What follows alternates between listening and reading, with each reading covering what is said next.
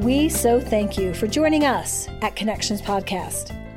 We, as educators of human connection, invite and encourage healing and facilitate personal growth through impeccable honesty, rigorous personal responsibility, and vulnerable humility. We invite everyone who's interested in gaining greater connection with oneself, others, and God to continue on your educational road to happiness and joy through our simple yet life-changing 3-step curriculum. First, search our library for personal learning, podcast, videos, and workbooks. Second, register with our classroom for familial, parental, expert, and business classes. And third, join our community for personal coaching and group practicums. Thank you again, and enjoy our podcast. What I'd like to talk about this morning is how to confront a loved one. This is something that I deal with on a daily basis. I want to say that probably 80% of my practice in some way or another is helping people on one side of that conflict or the other side interact with each other in a healthy manner. Because obviously, if you're in therapy, there's some kind of conflict going on. It's either an internal conflict or it's being created by an external source. But there's conflict happening. And so few of us know how to manage conflict appropriately. And so when it comes to someone you love, someone that you're friends with, someone that's important to you, even though it might not even be an intimate relationship, it might be a coworker, there is a way to confront, and there's a way not to confront. And so though I'm very aware that every situation is different as far as the setting, as far as the ages of the people and the actual confrontation, like the acting out of the person, all those kind of things are different. However, when it comes to confronting, every situation is different, but it's not unique. And what I mean by that is that it's not unique because, there's been billions of people on the planet, and other people have gone through similar confrontations. And like I said, maybe the setting is different, but there's certain components that always present themselves in any kind of conflict. And so at the base of the conflict, these principles will always, always be present. And that's why I can speak to how to heal a conflict without even knowing what the conflict is, because they will always have evidences of specific principles that are being acted out. And that's what I want to go over with you. Today I was working at my office, and I think there were about 4 different units, like family units / couples, that came in that were in some kind of conflict. And all of them had the same foundation. And oftentimes when I'm running groups, part of the reason a group is so powerful is because other members of the group can say, oh my gosh, you sound like me. I feel that same way. How is it that my situation is, it's about my daughter and she's 14 and she's being belligerent, and your situation's about your husband and he's not being honest with you, and he's, not being forthcoming about where he's at in the evening. How can our situations look so different but be so similar? And the reason that is because, like I said, all of conflict has at the center of it the same components that are actually creating the conflict. So again, though I know every situation is different, not every situation is unique. And so I want you to think about that you are not a unique soul on the planet. And one of the problems is when we go into believing that my situation is unique or different, we become part of the problem in the conflict, because we believe that no one has ever experienced this before. Like, my situation is different than everyone else's. And that is actually very problematic, and it creates more conflict instead of actually being a part of the solution. So every situation has the following things. It has someone who is acting out, so an individual who needs to be intervened on, okay? So again, I want to just on the front end say that there's lots and lots of different conflicts, from really mild conflicts to really intense, like someone's threatening to kill themselves conflicts, and everything else in between, all right? And these principles will apply. If you will learn them, they will apply to any type of conflict. So there's always an individual who needs to be intervened on, or one who is doing the acting out, or the inappropriate behavior. The person who I deem, or others deem, or agree with me that is out of control. And then to what degree they're out of control is to the degree that I react to them. If that makes sense.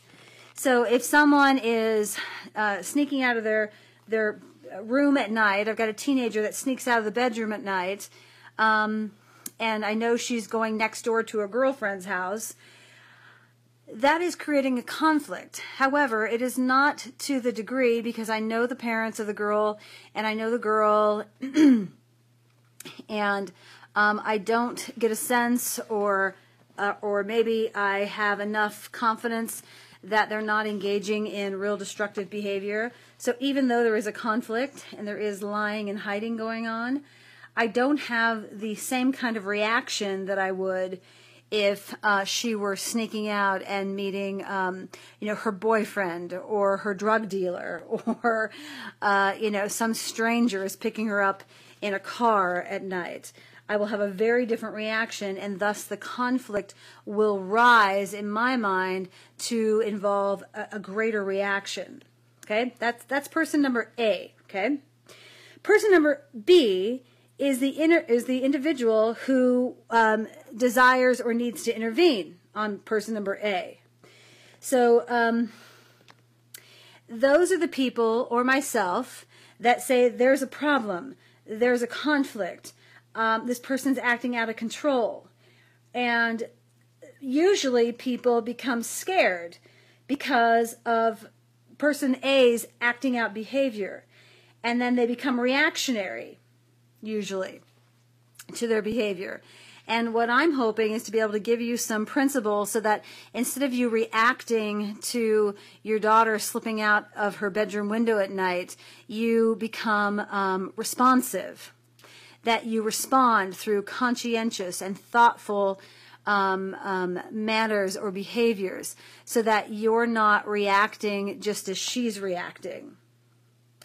So this dynamic has and does repeat itself, just billions of times in our world. There's a conflict, and so regardless of someone's age or socioeconomic or culture or language or gender, no one is immune to going into conflict. And some of us have been on both sides of conflict, or some of us have exclusively been on one side or exclusively on the other side. Yet we all realize and recognize that conflict will create issues that need to be addressed.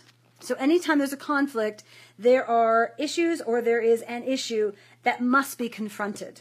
Okay? So conflict is not a bad or scary or wrong thing. It is a human thing. Like I said, every day there are billions of conflicts going on. And we get to address them. But for most of us, or many of us, we become scared or reactionary, and so we try to not address them. But every one of us who's listening to this understands that they've had conflict, understands that they've been on one side or the other of that conflict, and probably many of us who are listening are maybe still confused about what happened years ago or what's happening currently in this conflict. But realize that there are issues that need to be confronted. And so if the issues are not confronted, the conflict will not ever go away. It will not ever go away. It will only, or those issues will only be subverted or denied or pushed down or ignored, but they do not go away. And so I am very interested in helping you actually heal the issues in your conflicts so that they actually can be addressed and they can really be acknowledged and truly absorb, like disappear, so they don't come back up at a later time. So for some of us, we know the conflict and we don't know how to confront it. Okay, so this is, I want to shift into how we as people typically address conflict. So there's two different ways. Some of us feel the conflict, see the conflict, but don't know how to confront it. So it's like, let's say I walk into a store and someone runs out of the store and they've got a six-pack in their hand, and you understand that they are stealing, and in your head you say, don't get involved. Okay? It's not about right or wrong. It's probably more of kind of deer in the headlights. I don't know what to do. I know what's happening. I know that that's inappropriate. I see the store clerk running after this person, but I don't know how to confront it. Okay? And for those of us that show up that way in conflicts, we will have conflict go on the rest of our life. Whether I'm the one creating the conflict, which, by the way, you will always be on one side of that spectrum where you're creating conflict, because there's no way to not create conflict, okay? Some of us are more belligerent about creating the conflict than others. But we will always be on both sides of that spectrum at some point or another. And our goal, I would assume, is to become really conscientious so that we create as little of conflict as possible for ourselves and other people. But if I don't know how to deal with conflict and I don't want to address issues and I like to ignore them and deny them away, then I will have that kind of energy following me for my lifetime. And when I ignore conflict, either in my own body, like my own emotional or physical or social conflict, then it only gets worse. It's like it creates a life of its own, which is really confusing for me because I think, hey, I'm ignoring this. How come it's getting worse? Which then will create my codependency to become really exaggerated. Because if I'm not willing to address my conflict, I start becoming addicted. Codependency is a addictive behavior. And so remember, addiction, the whole function of addiction is to alter my mood, change my experience, not feel the emotions that I'm currently having because I don't want them. So I engage in addictive behavior, or I engage in addictive substance, because then I won't have to feel the conflict. And so trying to avoid conflict doesn't work, and it just creates more conflict because now I start having addictive behaviors. Now, a lot of times, for those of us that are afraid or confused how to deal with conflict, it's being created because I'm afraid, or I am uneducated, or I have some kind of confusion. And usually it's a combination of all three of those: fear, uneducated, and confused. And so what I mean by that is that if I don't understand what's happening, then it's really easy to feel afraid. fear oftentimes comes because I don't know what this is. And so instead of learning about whatever it is, I just react and feel afraid. Okay? And that will ensure that the conflict will continue because it's something that's unmanageable for me. And when I say unmanageable, it means I don't know what to deal with it. It's out of control. And so I try to just ignore it. But if I do that, I will ensure that it will never leave, and I will be feeding it because I'm not willing to address it, or / I don't know how to address it. And that will be being driven because of my fear of not knowing how to address it, or my fear that they're going to dislike me, or my fear that they're going to be angry with me, and or my confusion of I just don't know what to do.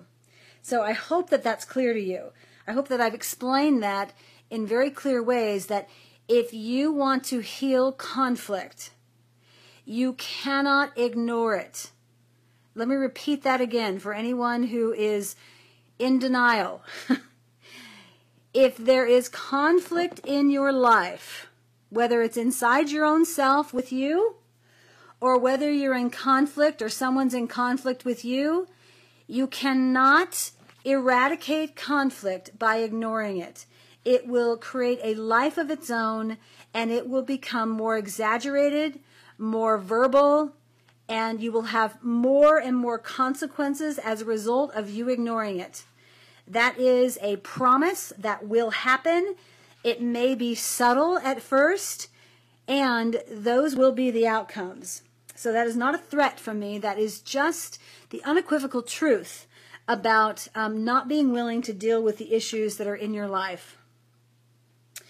And like I said, those kind of issues, when you try to ignore them, will create addictive behaviors, obsessive compulsive behaviors. So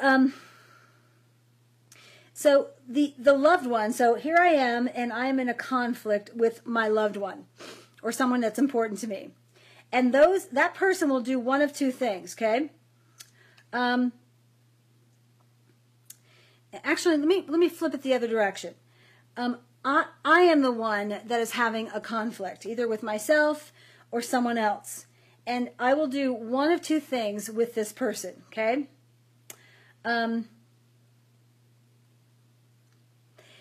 I will either join that person in their massive disconnect.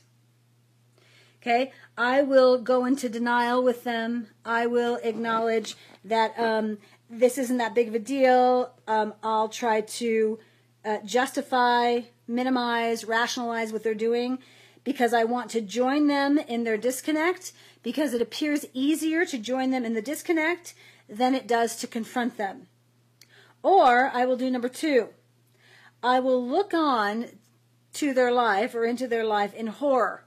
I'll feel shocked as to, quote unquote, how can they do this kind of a thing. It's like, what in the world is going on? Okay, so I either will join them in the disconnect, join them in the denial, join them in the rationalization of what they're doing, minimize their behavior, or I will look on and be shocked and mystified as to how they can be so disconnected, okay? So that's the person that is not doing the acting out. It's the person that is wanting to confront them. I'll either show up in one of those two ways.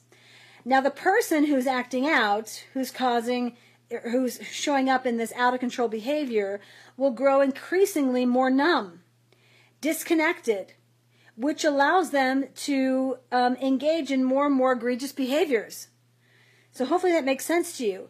I, the person who is acting out in whatever way, with drugs or alcohol or sex or lying or keeping secrets or anger or whatever it is, whatever I'm acting out with, stealing. The more that I do this, the more numb that I become, which creates disconnect. Disconnect from what? Disconnect from reality, disconnect from honesty, disconnect from your loved ones, disconnect from being accountable, disconnect from being humble, all those things that actually keep you well and healthy and connected, the person who's acting out, in their acting out behavior, they feel more and more shame. Now, if you don't know the word shame, I'm not going to explain it here because it's quite detailed. Please go and listen to the podcasts that have shame in the title. You need to learn about shame because shame is at the epicenter of all disconnect. Shame is at the epicenter of the issues that are found inside conflicts.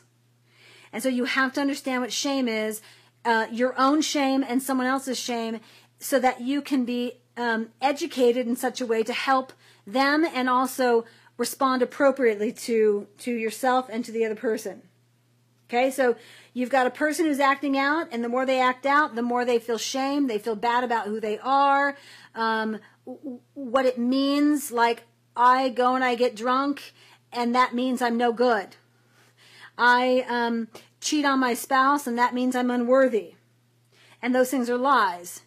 The truth is that my behavior is egregious, and I need to take responsibility and clean it up and be honest about what I've done and go through a process of restitution and repentance to make things right with myself, with the other person, and if you believe in a higher power or a God.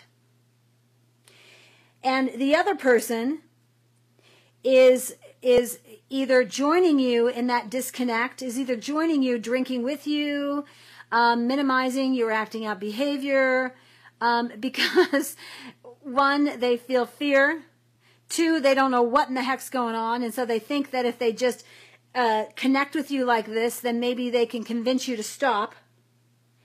But when people do number one, which is join the person in their massive disconnect, when they do number one and join them in that acting out, they do stuff like this. They go into just massive amounts of denial.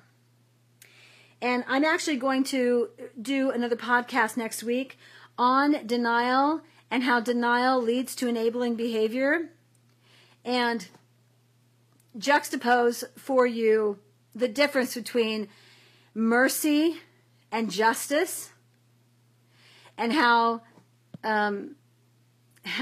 enabling or going into denial contradicts or violates justice and mercy. Okay?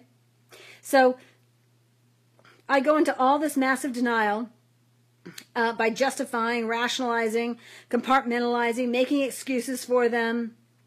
I minimize, and this is often done unconsciously, just so you know. People aren't just consciously like, yeah, it's fine for you to go cheat on your wife. I don't have a problem with that. But what they're trying to do is say, well, if I cause them to be angry, then they'll keep doing that kind of behavior. So if I just make them think that I'm okay with this, or if I make it less to me than what it really is, then maybe they'll stop. Or maybe I don't really want to see what a serious thing this is, because if I do, then I'll have to do something about it. So a lot of times this is done in unconsciousness. Most times it is. And the reason people are unconscious is because oftentimes they're trying to avoid the person's upset, the person's wrath, their threats. That's what they're trying to avoid. Or people go into that because they feel a lot of shame themselves. They feel a lot of responsibility for the other person's choices. Like maybe I had an affair 2 years ago, and so now that my spouse is having an affair, it feels justifiable because I did that to her or he did that to me. But again, that's not real clear logic. It's not all right to engage in egregious behavior that is hurtful and destructive just because somebody else did. But it's amazing how many people will justify that kind of behavior because they have shame around something that they haven't really cleaned up or they don't really have a lot of clarity around. A lot of parents feel shame. They'll say it's guilt, but really it's shame. Like if they get divorced and their kids acting out, they're out of control, a lot of parents will say, well, I kind of caused this because I got divorced from their father or their mother, and so I feel badly, but this is kind of par for the course. It's kind of like their behavior. Like, that's kind of what they believe. And it's like, no, that's not okay. Yes, I understand you got divorced, and I understand that they went through some hardships, and welcome to life. Nobody goes by in childhood without being banged around a bit. And, it's not meant to hurt you. It's meant actually to refine you. And so no one has permission to be destructive towards self or another person, in the spirit of bad things happen to me. So let's go back to what I was talking about before. There's two positions. Number one is I join the person in massive disconnect. And number two is I look on in horror, okay? When people go into number two, which is looking on in horror and being shocked about how they can do this, they also have denial, but not as much as the number ones do. They are mostly confused by their behavior, and they don't know how to interpret it. It's not rational. They look at it and go, what are they thinking? How could they do this? I'm so confused, I can't follow their thinking. And that's typically where the number twos go. They want to do something, but they just don't know what to do. So they often will align with them and just intuitively do what feels loving, like give them money. Also, like I said, they go into denial. They minimize their behavior, but to their face, they minimize their behavior. But when they're away from the person, they go back to horrified and shocked. But when they're with the person, they don't want to upset them. And so they tiptoe around the person. Because the person, that is acting out is manipulating and threatening and, lying and causing, quote unquote, them to feel certain emotions because they're just exploiting the dynamic. And so it's very destructive when you have a system, a family system or a dynamic with a friend or with somebody at work or whoever. And the system is split. So what that means is you have some people who are going into the one position, which is they join the person in their massive disconnect. And then you have some people who are going into the two positions. And when that happens, the person who's acting out or is in conflict cannot be adequately supported because they will always take the path of least resistance, which will always be number one. Always. They want to interact with people who will go into denial with them. And all of you, the person who's acting out, and you who goes in and joins them, all of you will be being manipulated and split. Okay? So when I say manipulated and split, again, I'm not talking about both parties are being conscious of doing this. Both parties are typically not conscious of doing this. And it's not until you get educated and you start teaching or someone teaches you what's actually happening, can the person or you take responsibility for what you're actually doing. You're just reacting. So the person who is acting out, their whole goal is to stay in hiding. They have engaged in some kind of behavior or they've had something done unto them, some kind of trauma that has caused emotion. And the emotion is so uncomfortable that they don't want to deal with it. The reality of whatever has happened to them or whatever they chose and the consequences followed, whatever that reality is so uncomfortable that they don't want to deal with it. And so they go into this acting out behavior. And as they're acting out, they feel some kind of reprieve because they go numb. Now, the rest of us who are onlookers start feeling this conflict and start getting really concerned about them. But if we go into the one position, which is where we join them in this massive disconnect, then we will be being manipulated by them. And we're manipulating them as well. So nobody's getting helped. In fact, everybody in that dynamic is being hurt.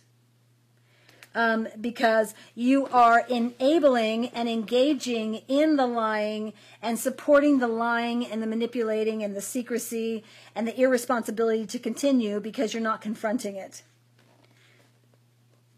Okay? Okay, So, just to make clear, when you join them, you hurt that person.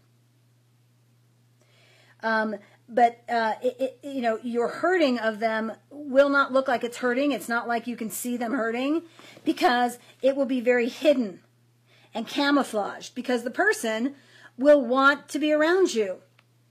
They love being around number ones because they feel understood. They feel like you get it. They will try to convince you that you are the nice one and that the others are really mean and unloving and unsympathetic and they don't get it. You'll feel like you have an in with them, when in reality they're just manipulating you, because they will always be lying. They're not going to just stop lying because you join them in the disconnect. But you'll think that you can help them from that position. But I'm telling you, I want to say warning. I'm trying to be really clear with you. You will not be helpful. You will be a distraction and a hindrance if you go in there in disconnect, because they will always feel comfortable around you in their disconnect. And in that way, you'll be harming them, because you will allow them to, 1, not be responsible, 2, not be honest with what they're doing, and 3, not be humble about who they're affecting and how they're affecting. So those 3 characteristics I just mentioned, no responsibility, no honesty, and an inability to humble or be transparent or be vulnerable. Those characteristics, responsible, humble, honest, are the 3 characteristics that will heal the human soul. Okay? Those characteristics are the only way for someone to heal from any and all acting out behavior. The only way. I want to say that again. Because we are souls, okay? We're not just a brain running around. We have a soul inside of our body. And our souls know what is right and what is wrong. We all know that when we gossip about somebody, that could hurt their feelings. We know that's wrong. We all know that when we hit somebody, that causes pain. We all know that stealing is inappropriate. We know the difference between what is right and what is wrong. And so our spirits know that we need to be honest. They also know that we are responsible for ourselves. We're responsible for our thoughts, our feelings, and our choices. We're also responsible for the outcomes that those choices create. And we also know that it is our responsibility to be humble, to be teachable, to be open. Now, I understand that there's millions, if not billions, of us running around that don't espouse to those principles. And what I'm telling you in my practice, what I have realized is that every single being, regardless of the characteristics of age or religion or gender or belief system, every single person understands that it is their obligation to show up and be honest. It is also their obligation to be responsible for themselves and to act in a humble, vulnerable manner. Yet, we will do all of, so if I'm not willing to show up in those ways, I will do everything in my power to convince you that that I'm not responsible for my life. I'm not responsible for my feelings or my choices or the outcomes. I'm not responsible for what it is that I choose. Okay? When I'm in acting out behavior, those 3 things, being responsible, honest, and humble, I will try desperately to convince you that I'm not responsible for those things, that I am a victim of my circumstance. And I will try to convince you that you must understand that it's not my fault. And here's where you, who's on the other side of the conflict, must understand shame. Because if you do not understand shame, you are going to get so lost in what this person's doing. Because that presentation of victim coming at you, that's victim. I'm not responsible. That's victim. if a person is in victim and they cannot get out because they don't know how to take responsibility for themselves, and you don't understand that that's what's going on, then you will unconsciously, inadvertently keep supporting them in that destructive role of, I'm not culpable, I don't have any accountability, life is mean to me, these things always happen, you did this, I didn't, and on and on and on. And they will be stuck there for the rest of their breathing days. So you've got to get educated, or you will end up being a sucker in their distorted reality. The next thing you need to do is try to get everybody on the same page. If you're in a system, like a family system, or, maybe you're trying to confront a friend, try to get as many people as possible on the same page, okay, with you. If you cannot get everyone on the same page, then the ones that are number twos, who are willing to hold them accountable no matter what, remember, number twos are the people who are looking on in horror, but they don't know what to do, okay? Twos are usually willing to confront people if they understand what they need to do. So get as many of the twos together and get educated. Like, decide that no matter what, you're going to hold this person accountable. But together, get educated and then buckle up, my friends, because you're going to be in for a very, very bumpy ride. If you try to get people together who are doing the ones, which is, I'm in massive disconnect, it's like filling up a bathtub and having somebody keep pulling the drain on you. That's what ones do.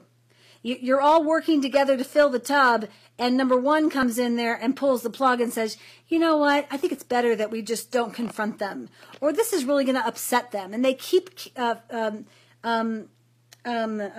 just lost the word, sabotaging. They keep sabotaging the interventions because their fear or their shame is so great that they're more concerned about how they're going to be, how they're going to be seen or how they're going to feel than they are really concerned for the person who's acting out and who is out of control. That really is the truth. Because I don't want to confront them because then it's going to feel uncomfortable for me. Now, they usually don't see it that way. They usually see it as it'll cause upset for the other person, and so I don't want to confront. But really, it's when that person's upset, then they're going to be upset with me, and I'm going to be uncomfortable. So let's just not do it. So don't try to rally number ones together. Let number ones do whatever they want. Get your number twos together and talk to them about, we've got to get educated and figure out what's going on here. And no matter what, we're going to stay together. Now, the person who's acting out will do certain things. Always. You ready? They will always not account for themselves. Okay? You've got to remember that. They will, number two, they will compulsively lie. And they will not be humble or open or honest. Those three things, humble, open, and honest, they ain't. So they will not be accountable for themselves. They'll blame everyone else. They'll lie compulsively. And they will not be humble or vulnerable or open. So therefore, you must model those three characteristics for them. That is what they need. Because remember, those characteristics are the things that actually create health for every single soul. It doesn't matter who you are. Every single soul will heal if they are willing to live those three principles. It's kind of like if I have a common cold, it doesn't matter when I'm born, how old I am, how many kids I have, where I live, it doesn't matter. The same antidote will heal my cold as it will heal anyone else's cold anywhere else in the world if they have the same cold. Okay? That's what this is. Confrontation, issues inside confrontation are the same issues. It's, I refuse to take accountability. I want to blame other people. I'm a victim of life or my circumstances. Okay? Those will always be at the center of a conflict. What also will be at the center is, I have a right to act this way. It's not my fault. This person did this to me. Because of this, I have a right to. those kind of statements are all wrapped up around the victim mentality. Victim will always be at the center of the conflict. Okay? So you, who are the person on the other side of the conflict who's trying to help them, must model that those three characteristics of honest, responsible, humble to this person, and don't deviate, because they need your emotional honesty. And I really mean that. I mean, when I say need, they need it like breath. They need your emotional honesty. They need invitations from you to ask them to be responsible. They need to know that you are vulnerable, and they need invitations for them to be vulnerable and humble. So those three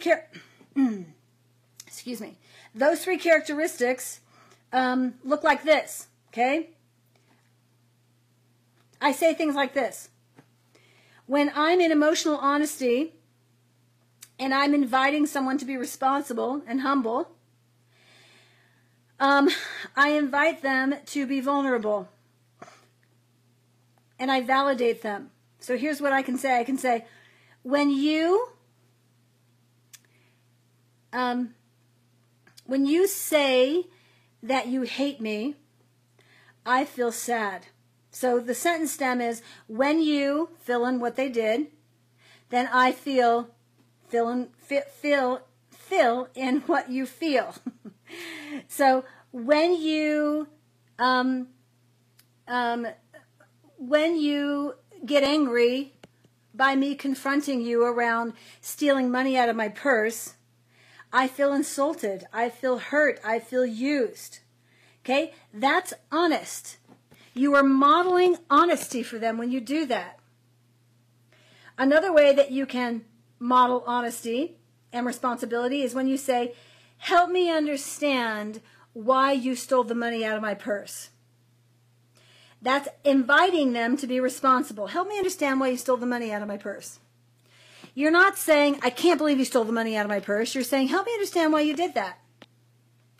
And when you say that to them, you're inviting them to be honest, but you're also inviting them to be responsible. So don't be afraid of the person, because if you feel fear or you feel shame, then you're going to get manipulated. Remember that they're emotionally numb, but also realize that their shame has a hold over them. And so anything you say to them, they will misinterpret.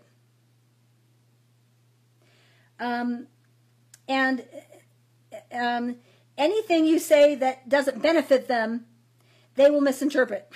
So be ready to be honest with them and reframe the things that you said. So what I mean by that is, because these people are still trying to hide themselves emotionally, and because they don't feel real deep feelings because they've numbed them out by all their behavior, they have a lot of shame over what they've done. They feel bad about who they are.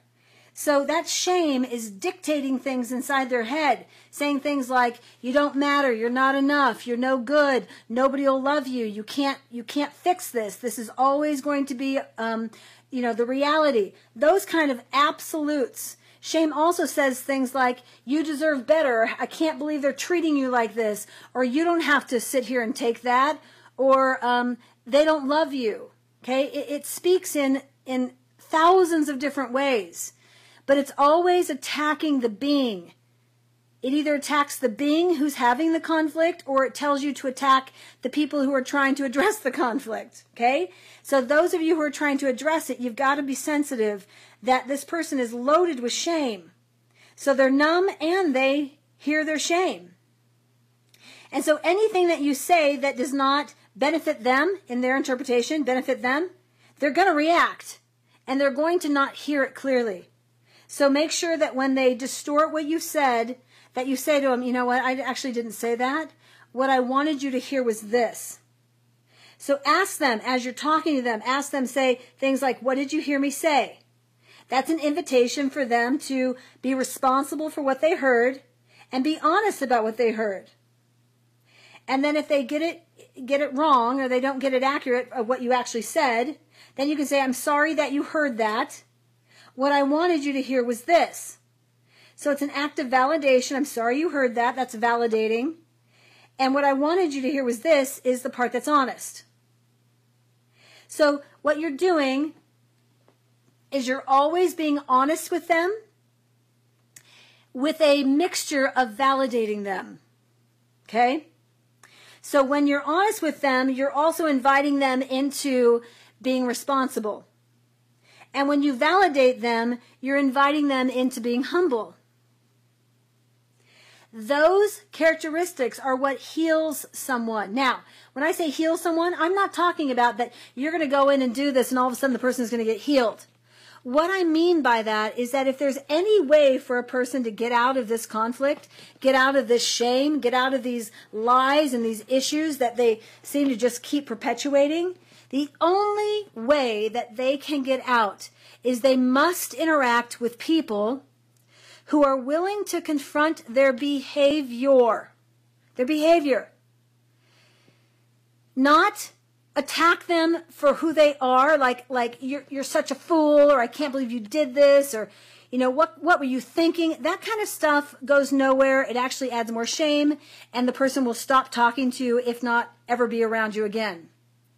But if you are willing to confront their behavior in honesty, they more so than likely will stay and listen to you. Now, they may run off for a couple hours or a couple days or maybe a couple months, but when they are willing to get honest about what they're doing, they will come back to the person or people who have been honest with them. And honest does not mean enabling. Honest means that you tell them the truth about their behavior and how their behavior has affected them. And that you're validating. People would call validation loving, but loving is too broad. You've got to validate. You have to say, I'm so sorry that this is hard for you. And if you don't understand what validation is, which a lot of people don't, then go to the podcast. I've got several podcasts on validation. Listen to them. Learn how to validate. It is imperative that you learn how to validate if you're going to confront. Because people will not listen to you if they do not feel safe. Even if they have done something super inappropriate. Like, let's say you find out that, your child, your grown child embezzled a bunch of money. And you want to knock them upside the head. Like, what are you thinking? If you do not validate their emotion and try to understand how they got there, then you will be no good in helping them heal how they got there and helping them out of the situation.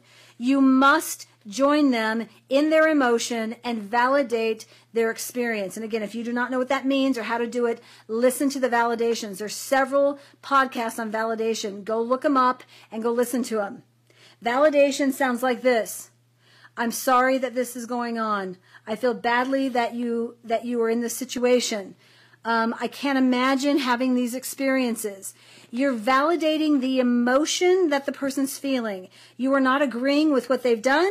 You don't support what it is that they have, like how they've acted out. You're just saying, I understand how you feel. And because we've all lived, 10, 15, 20 years, we all get certain emotions. There's not an emotion on the planet that by the time I'm 10, I haven't felt.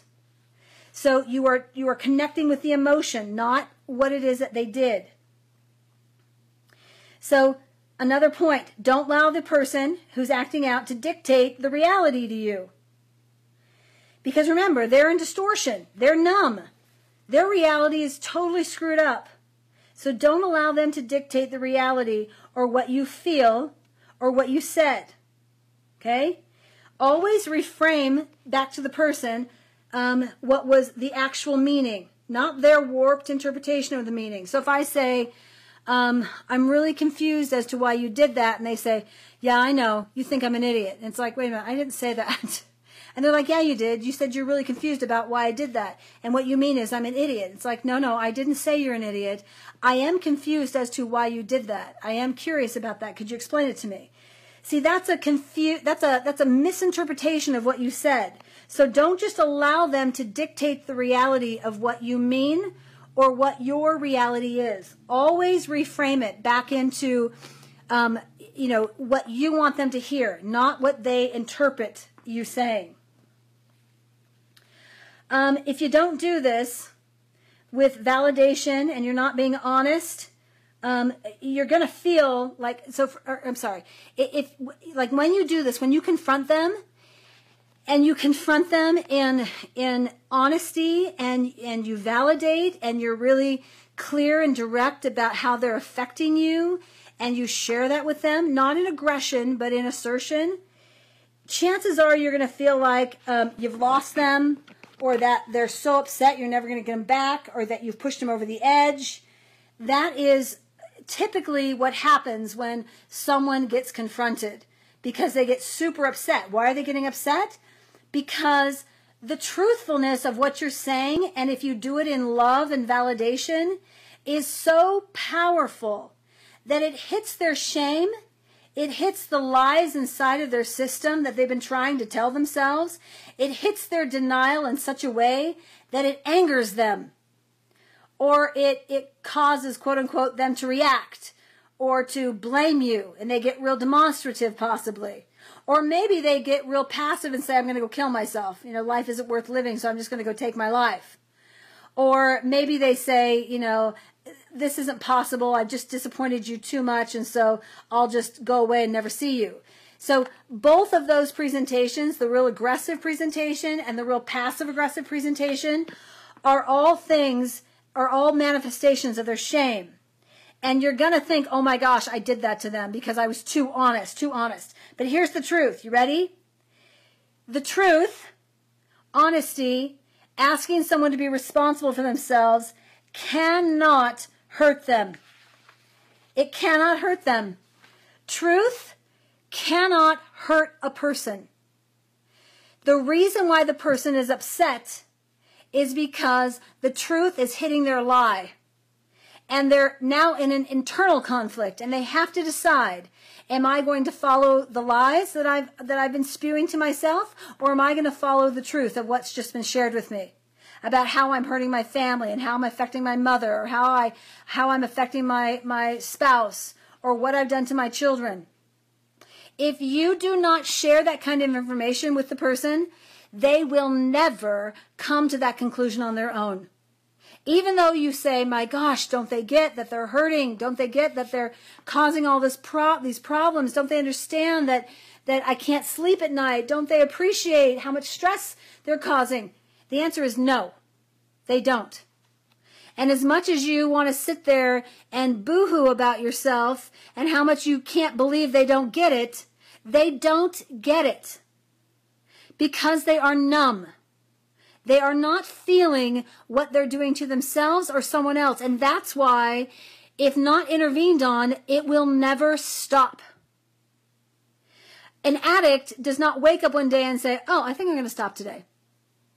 They have to have some kind of intervention. And sometimes the intervention is jail. Sometimes the intervention is they have a heart attack and they're laying on the emergency room table. Sometimes they've been beaten to a pulp by a bunch of pimps, and they wake up going, oh my gosh, what just happened? But some type of experience has to come and intervene on their life in such a way that reality is so stark to them that they say, oh my goodness, I want to stop. So I want you to hear what I just said. The person must have an intervention where the reality of that intervention is so clear to them that they say to themselves, the benefits of acting out do not outweigh the benefits of being numb. The benefits have shifted in the dynamic now. The outcomes or consequences of being numb are far greater than the benefits of being numb. And you, as the person who loves them, can facilitate that if you will hold boundaries and you will be clear with the person about how they're behaving, and not just once and not just twice, but every time you see them, share with them, I love you, I care about you, you're important to me, and you need to understand, here's how you're affecting me. Now, I share that and want you to understand that this is still up to them. They still have choice. This is not something that you intervene on and then all of a sudden, if you do it right, then they turn around and they make different choices. You could intervene for weeks, for months, for years and keep confronting this issue, and they could still use their free agency and not change. And if there is any way possible for them to change, this is the only way that someone can turn around and come back the other direction. They must have reality presented to them. And like I said, whether it's you are intervening or whether it's some natural disaster that happens in their life that intervenes, but they must have some kind of experience that, we've heard the term hit rock bottom. Well, the truth is, there really isn't a rock bottom until you're dead. And for some people, they don't stop until they're dead. And who knows, maybe they're still acting out in their next phase of existence. Who knows? But for most people, there will be some kind of intervention, whether it be a natural intervention or a contrived intervention, that will wake them up in such a way that they will say, I'm done. I'm done with this conflict. I'm done with this addiction. I'm done with using people. I'm done with lying. I'm done with hiding. I'm done. That is the only thing that can heal them. So this is not about you making them happy or making them like you or making sure that they don't get upset. That's not what this is about. Your job as the person who's confronting them is to be honest. This is about speaking the truth about what they are doing and how it's affecting you. Don't speak for others unless you're in charge of others. Like if you are a parent, then you can speak for your children and say, hey, your brothers and sisters are being affected this way. But if you're an adult, don't speak for another adult. You talk for you. Here's how it's affecting me. Don't say, here's how it's affecting us. This is how it's affecting me, and be very clear about how it's affecting you. Don't be afraid to be emotional. They need to see your emotion. They need to see the tears in your eyes. They need to experience. If you're angry, they need to experience the intensity of your anger. It doesn't mean that you act the anger out. You just say, I am so upset I could spit. You share that with them. Because remember, they're numb. And so you're trying to model for them emotion, because they would feel angry too if they would take responsibility for what they're doing. But because they're so numb, they don't experience it like that. They don't experience the emotion. So model that for them. You also need to validate their emotions and yours. Again, listen to the podcast on validation. And what your concerns of where they're headed. You've got to tell them, I'm really concerned that if you continue this behavior, this is where you're going to go, or this is what's going to happen. Let them know about your boundaries. If you continue, then I will not be able to be in your life. Or this behavior must stop, or there will be no more money.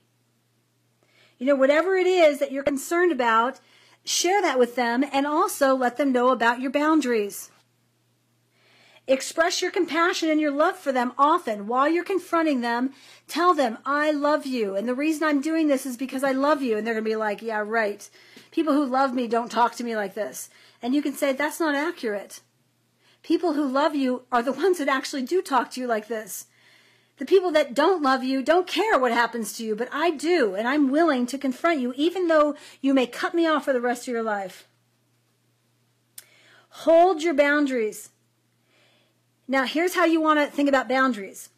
You don't want to join them in their distortion. You want them to join you in reality. So let them know, here's how you're going to show up.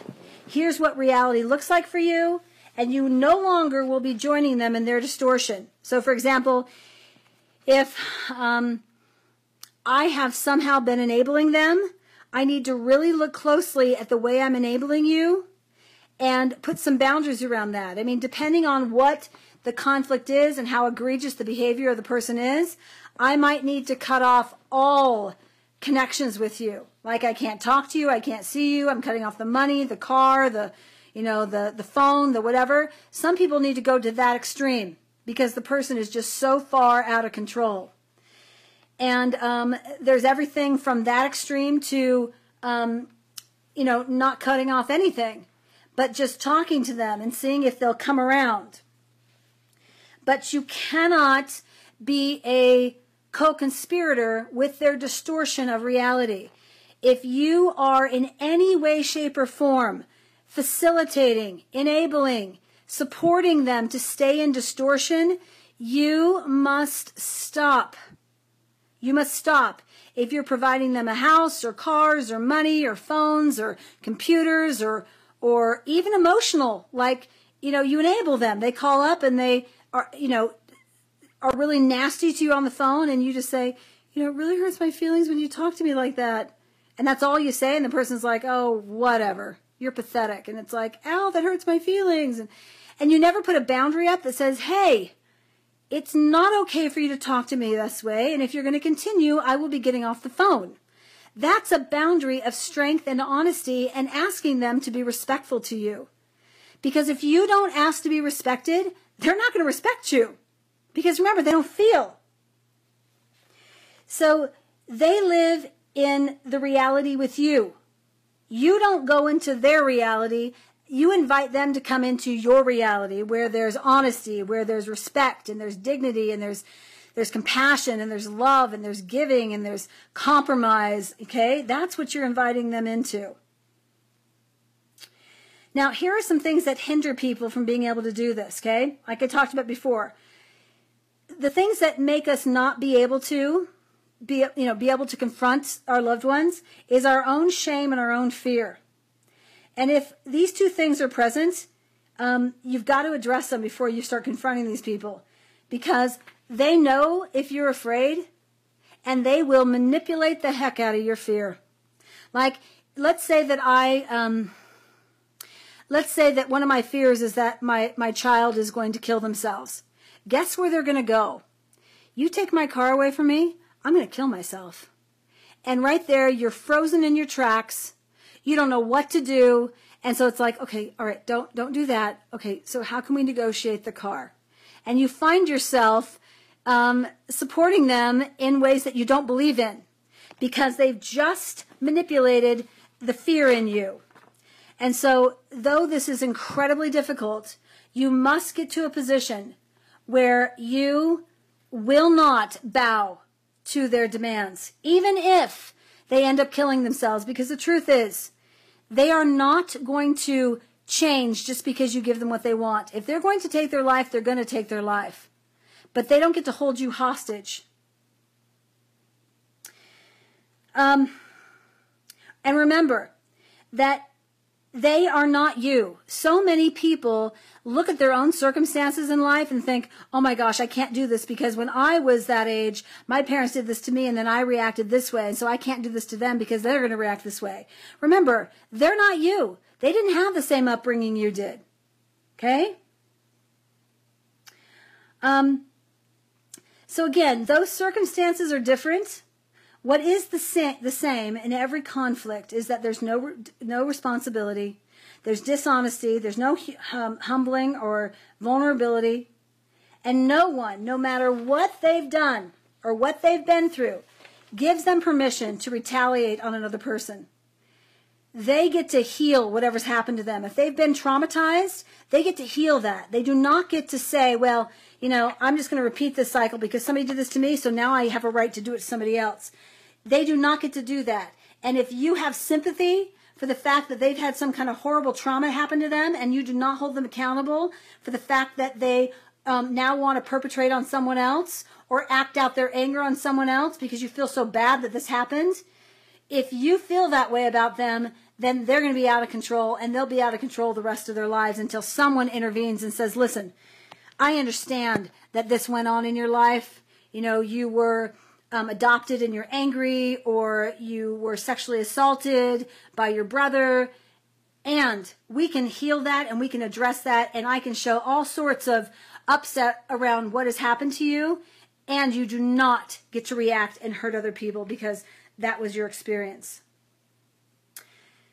So one more point before we wrap up. The truth is this: our spirits need truth.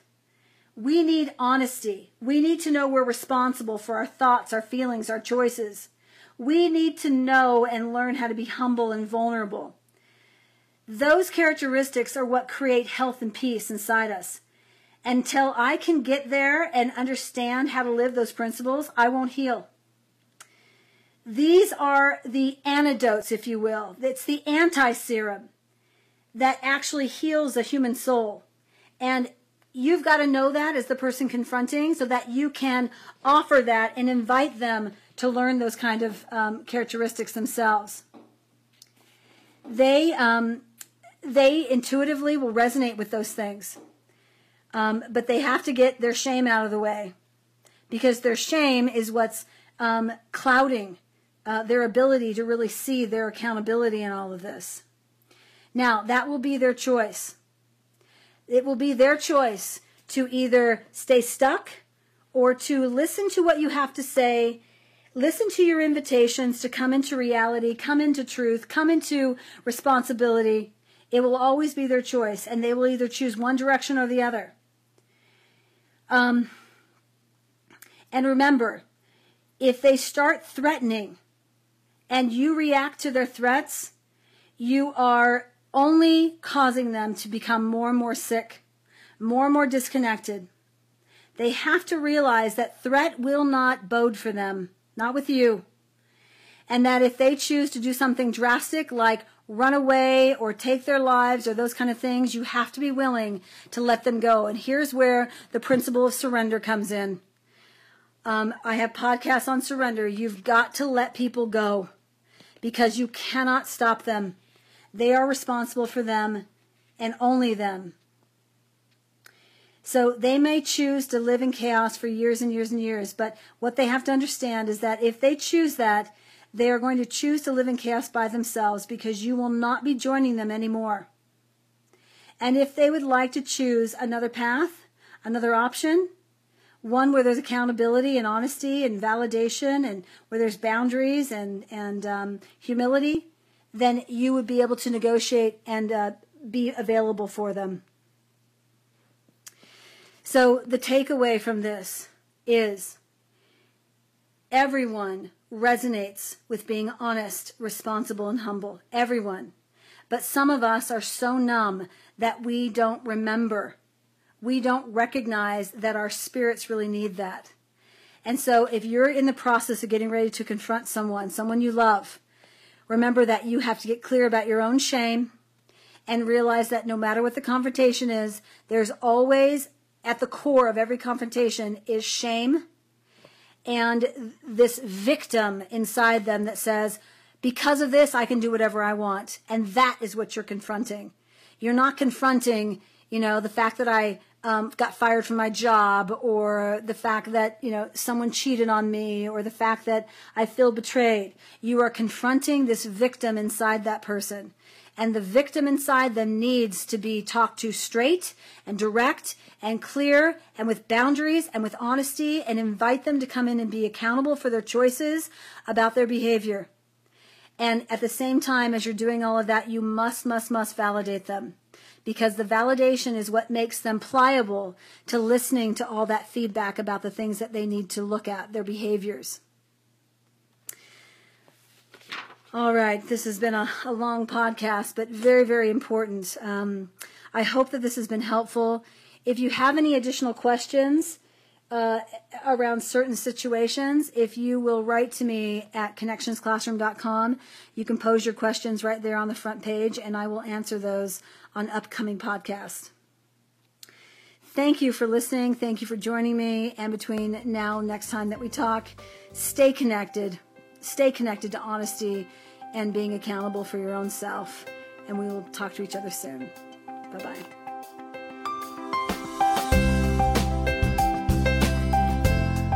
We so appreciate you and your support in spreading this crucial message to your family, your friends, and your coworkers. Your greatest compliment to us would be for you to refer your loved ones to the podcast and classes at connectionsclassroom.com. Please go on to YouTube, Facebook, and Instagram and follow us for continual education, motivation, and truth. Stay connected, my friends.